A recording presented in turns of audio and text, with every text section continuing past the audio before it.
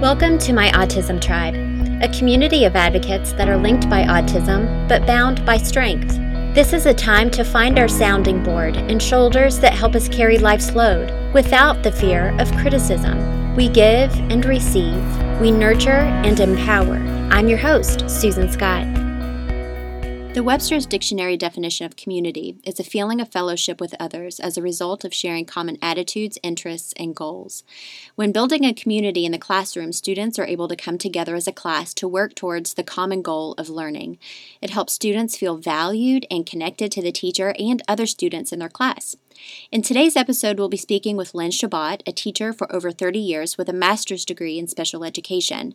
She's the author of soon-to-be-published Connections, A Journey in Love and Autism with 1010 Publishers. She's a mother of 3 daughters and a new granddaughter. Her youngest was diagnosed with autism after she had been teaching for over 17 years, specializing in ABA and autism with severe behaviors. Currently, she's a preschool special needs teacher and was recognized last year as Teacher of the Year. So, Lynn, why don't you tell us a little bit about your experience as a special education teacher and about building the community in the classroom?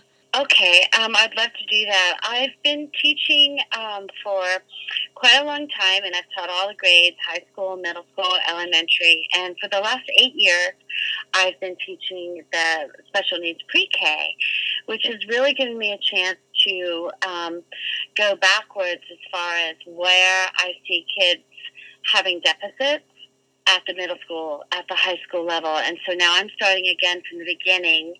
And these are just things I've noticed, that having a sense of responsibility to mommy and daddy, to the teacher, to the classroom, starts to build on their social skills. And of course, our little ones have some deficits in that area. So I just, I kind of look for opportunities where we can promote that.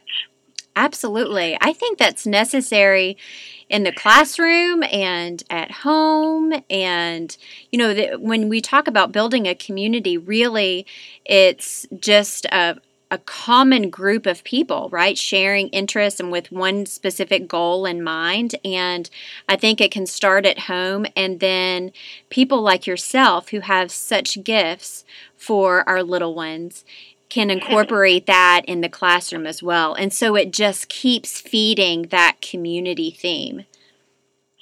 Absolutely. I mean, even if you're looking at how our children learn the cleanup song, whether it's Barney or whoever, it's always a team effort. It's something we can jump in together and do. And the ultimate result is our classroom is clean and we're ready for the next transition that we're going to do. And so they can share in that sense of why they're doing it, not just because, a grown-up is saying, follow this instruction or do this task. It's not a task for them to do alone. It's for the whole group. Let's get it together and let's clean our own play area or our own classroom, because this belongs to all of us, and building on that ownership at even a young age. Sure. And so do you work with parents a lot in engaging them in the building of the community as well? I definitely do. One of the joys at this age is that I have a lot of time with morning drop-off and afternoon. I have some 3-year-olds that go home midday, so I have a little more time. It's, at the lunchtime, so I can talk to parents. And I ask them, what's next in your schedule? Are you going home to take a nap, or are you going to the park? What does your schedule look like? And I just try to let them know that, especially working moms like all of us, with hectic schedules and other siblings at home, how to incorporate this. Like, I have many moms that say their child cannot sit down at the table. Well, then have them engaged. You're unloading the dishwasher, kind of using an ABA format or a discrete trial format. Put with same. Here's the spoon. Put another spoon away and another spoon, and you've helped mommy, and great job. And I mean, it's not the most effective sometimes, but you're teaching as well. So that really is the point of it. And I think it's starting somewhere, right? So Yes. it may take 45 minutes to unload the dishwasher the first time, but then over a period of time that will, I think that they love, I know my son just loves to please, and so when he feels like he's helping out, he's so proud of himself. Absolutely. Absolutely. I always say of my 3 children that when I'm helping my daughter, Brianna, that she's the only one that will help mommy do chores with a smile on her face. Everyone else is giving me grief, but yeah, with her, I do believe, especially when they're young and even as they grow older, my daughter's 18 now, that she wants to participate. She doesn't want to just wait to be entertained. She wants to be part of our home, and that's what I strive for. My lines are constantly blended between professional and personal, and my preschoolers and my 18-year-old daughter now, but I've done this with her, and that's why I know that it's important.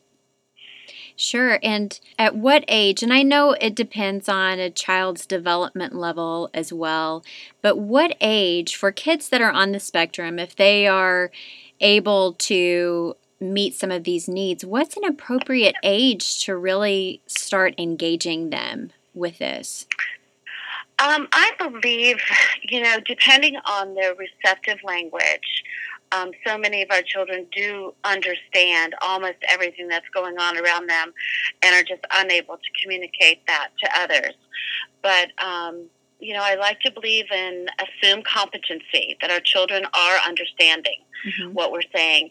So, 2, 3, and 4, just depending, some 2-year-olds are still very much babies, and that's okay. Then participating with mommy in the kitchen or even in a daycare setting can more be about play. Let's put all the apples together, or let's matching and sorting, and more of a an academic task as opposed to really understanding that we're cleaning up now.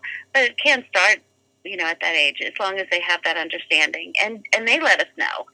If you say, go bring me your favorite Elmo, and they run off across the room and go get it for you, they've understood you. Right. If they can get Elmo, they can put the spoon in the dishwasher, right? Exactly. Oh. Exactly. There's a grocery store, like grocery shopping. I know our little store has those little grocery carts that are so cute, and they have a little flag at the top, and my son thinks those are the best things ever. Now, we do have to work on our shopping cart etiquette, meaning that we don't run over people. We're working on it, but everyone in the grocery store has had a smile on their face thus far. And Absolutely. But he loves doing that and putting the items in the shopping cart, and even when we get to check out, putting them on the little conveyor belt, he thinks is just a real hoot. It is, and it's obviously a start, and it's such a typical behavior. I mean, all the grocery stores that have that, they're not just for our kids on the spectrum. All my other 2 daughters that are older, when they came out in the stores, we used those, and it was just fun to be mommy's little helper and put a little something in their basket. But, it's also just promoting that independence and, and participation in the whole grocery shopping process. Because through the years, especially as the children get older, parents have such a hard time going to the store because the child will see something they want, and tantrums will, appear, and it can become a nightmare for them. You just want to get home and cook dinner. And, how do you get through that 20-minute, either a learning opportunity or a pure chaos? And I think by allowing our children to be part of the process, that reduces those behaviors. Oh, absolutely. I think there are times I've given him my phone, and I feel like the lazy parent, here's my phone. I just need to get through the grocery store and get home because, I'm a single mom as well. So I think we were talking a little bit before, logistics are everything for me. So I'm constantly looking at my phone, checking on the time. I've got 20 minutes. We need to go in here. We need to check this off the list. Then we need to go home. We need to fix dinner. We need a bath. It's just go. And it's easy for me to get caught up into just looking at the clock instead of really being in the moment a lot of times. And I need to, even myself, and this is just an open confession, I need to myself learn how to take advantage of those opportunities, even if it's the 20 minutes that I have scheduled to be at the grocery store, to bring him into it. Exactly. And it could be, a lot of times there's little tricks. Like I know when Bree was little and I had that little, the quilted comforter that went into the shopping cart, or at least they had the shopping cart that had the, looked like a little car, and it would entertain her for a while with the steering wheel. I mean, her and all my children. But I would do things like give them, a plastic bag and say, open, and that would keep them busy for a few minutes. yeah. That's very true. Little tricks. Absolutely. My son liked the Flintstone vitamins, and so I would get the little thing of Flintstone vitamins, and he would shake them through the whole store. Perfect. Yeah. Exactly. And, not only as it being a functional tool in the grocery store, but just, learning to match colors, labeling fruit, and also making a choice. When I taught middle school, we would go to the grocery store once a week, and, the big reward was getting to choose a group snack for everybody. So everybody would get to choose something. And so, they would be willing to go through the mundane of find this, find that, and then, hey, we get some potato chips, and it just made it all worthwhile. Yeah, absolutely. And there was a time when I was loading the washer and at home, and even those times I think that I'm not realizing my son is picking up on things. He's learning. And so the real eye-opener for me, I was loading the washing machine and putting some clothes in and stuff, and then he started putting like a shirt in. So we kind of looked at that as kind of one of those shared activities. We were loading the washing machine, and then I closed the door, and let me tell you, he turned the knob. He didn't turn it on the right setting, but he turned the knob and pressed start. And I was so little. And he was so little. He was, I think, 3.5 at the time. And I had no idea that he had been watching me this whole time and was seeing me turning the knob and pressing the start button, and that's how we got, the water to start. And he, so to this day, it's kind of one of those shared activities that he really likes helping out with, and I think he just likes to see the water coming into the washing machine and stuff, but it's great. Oh, yeah. Well, I mean, the things that we know about children on the spectrum is that, one, they learn in routine. If you teach it sometimes 1 or 2 times or 25 times, but they will learn it in routine. And the other thing is motivation. And like you said, anything with water or food, I'm going to get ice cream if I go to the grocery store, or, all those kinds of things, that there's some benefit to them to participating in that. Because we know just the nature of autism is that they're not going to want to do it just because, mommy would love for them to do it, or the teacher said, they have to have their own motivation, but we have to find it. We have to find what is their motivation. Sure. And the benefits for your typical kiddos out there as well, I think, can be tremendous. When you're in the classroom and you're teaching, how do you bring in kind of the typical developing kiddos with the ones that may be on the spectrum in building that community? Excellent question. And we do this a lot. We do a lot of inclusion, and we have peer mentorship programs. And what we really try to do is develop that leadership characteristic in that child. Like, you're in the preschool class now, but you're in first grade. So you can help. You're going to read a book to this little one that can't read yet, but you're going to point out the pictures. Or you're going to help them put a Lego train together. They can just put 2 or 3 pieces together, and you're going to show them how you're going to make a shape out of it. So giving them that next level up, kind of a big brother, big sister kind of thing. And even walking in the hallways, we have to walk on the blue tiles going in our school. And my little ones, they're only 3 and 4, can do that. And times the bigger kids will, stand behind them and like, oh, I'm going to help them walk to your class, and they'll walk by themselves, and I'll just be, a few feet behind. And it's just so cute to see because they want to help out. And I think that gives them an understanding that if it's about the age of the child and not necessarily even the disability, but just that they can be a helper. Sure. And I have to think that this creates kind of, for the future, an anti-bullying environment. Absolutely. And that's what we want. We want that empathy, that social awareness of everybody, of everyone. That's not only the child that might be in the wheelchair or the child from a different country, or a child with a disability, but just, children don't come into this world with all the biases. They get taught those biases. So if we start out with everyone's being kind and we're just doing the right thing because we are, because it's the right thing to do, then absolutely we are going to be benefiting our society in the future. And just as far as conflict resolution skills, a lot of people say, oh, you're raising your son and this is how you're doing it. I was like, well, I'm also raising a husband and a father as well. And so I want him to be emotionally intelligent, and I believe he has every capability of doing that, having emotional intelligence and just trying to instill in him like proper conflict resolution skills, being able to talk about things and being able to handle them in a mature manner. Now, he's 5 years old and he is still definitely a 5-year-old little boy. Of course. But starting it early enough with, like you said, the assumption that he does understand. That's right. That is always our first assumption.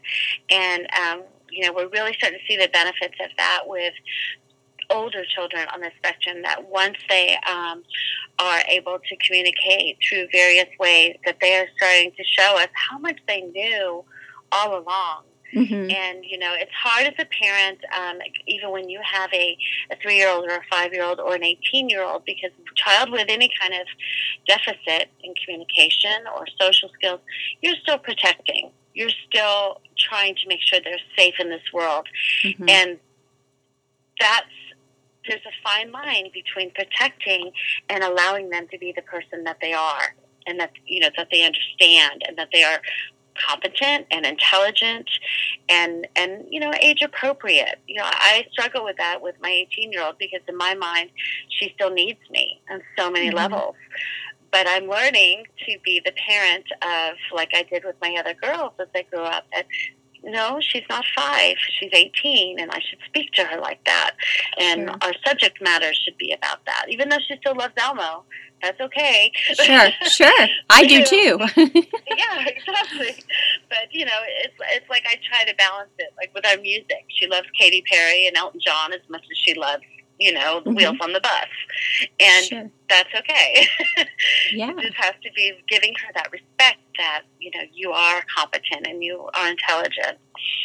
And back to what you were saying about, the emotions of your 5-year-old and the what you're trying to teach them. In my classroom, I try to, if there's a conflict where, somebody might push somebody or because they don't have the words and they show a little bit of beginning aggression just because they have limited communication, I always try to first help them understand their emotions. At this age, I'm sad, I'm happy, I'm angry, and you took my toy. And then from there, showing them to identify those emotions and then building towards the friendship. Like, even though you're holding the one and only yellow truck on the shelf and I really want it, you are my friend, and, we're going to take turns with this. We're going to learn to share. And, sometimes just giving them the script for that. Like, I read a really interesting thing that said at a certain age, 5 and under, they don't really understand the turn taking and sharing. So to give them the script of saying, when you're finished, I'd like to play with that, or something, along those lines. So not to just, okay, your turn, my turn, and taking the toy back and forth, because that can be kind of abrasive for them. Sure, absolutely. And especially if it's happening every 15, 20 seconds, no one gets to really play with it. That's it. So giving them an alternative, and then knowing that eventually, and using a timer is always a good tool, that's saying, yes, your turn is coming up and you'll have that time, but letting them not break that relationship between each other, even if they're only 3 or 4. That's so interesting. Do you feel like, as a teacher in whatever environment that you've taught in years past, is this something that is being led by the school as a whole, or is it each individual classroom's prerogative for building community or inclusion? That is a good question. There are, within counseling side of school, you'll definitely have character development, and you might have some, puppet education, puppet shows where you're teaching kids how to talk about their emotions or sharing. But that does differ from school to school. Bullying, as you mentioned earlier, is, a very concerning topic, and also using the use of social media and bullying. Sure. With our older kids, even older elementary school kids, teaching etiquette for technology. These are classic things. I think a lot of schools will have a variation of it. As far as the community sense that I build in my classroom, I just believe, from being around children for so long and raising my own, and just understanding that, I know our little ones want to participate with their siblings or with other kids. They just don't know how. Sure. And so providing an environment that is really healthy for we're all in this together promotes that understanding for everybody in the class. Yeah, I think you bring up a great point with the social media, and that sometimes social media can give us a false sense of community if not used appropriately, a false sense of reality even. And as much as we can include each other in like real forms, I think the better, because that only increases our communication skills. There was one time I was eating out in a restaurant, and I can't say that this has never happened before in my life, because it sure has. But there at a table, there was sitting the mother and the father and their 3 children, and every single one of them were on a tablet or phone or whatever, and no one was communicating. So I think that there's definitely a time and place for that, but I think as much as we can, social media can definitely be used for good, but then taking those opportunities to make kind of more active conversations with them instead of using them in a passive way can most certainly help, in my opinion. Oh, yes. Yeah. You see it everywhere. And even, when people are out on a date night and both partners have their phone, and like, well, there's a problem. It's starting early. Yes. Yeah, no, definitely. We need to get back to that in teaching. Technology is great, and for our children who are so visual, the way that they are learning and the way that life is becoming more normalized for them, because the same robotic voice on an iPad, or the ability to find your favorite song and your favorite show is wonderful, but at the same time limiting their screen time so that they do have those social interactions. And, and social expectations for, right now, you and Mommy are going on a walk, and we're going to talk about the trees and the birds singing, and, it might be 10 minutes, but this is the time that we're going to do that. We're not going to be hooked up to a device as well. Sure. Yeah, absolutely. I think it's been awesome talking with you, and Thank you. I'm really excited to get your book, The Connections, A Journey in Love and Autism. What a great title. Just really keeping in touch with you and hearing all of your success and sharing this journey with you. And just thank you so much for being a part of my autism tribe. You are so welcome. It's my pleasure. We all have something to contribute to this path. Absolutely right. Constantly growing and learning. If you think about it, all daily activities can be turned into shared activities with a functional purpose. It increases our sense of safety, belonging and self-esteem. It's inclusion for all students or all family members, and it meets our needs to bond. Not only that, but in a classroom setting, it creates an anti-bullying environment. Be kind and include others, and thanks for joining my Autism Tribe.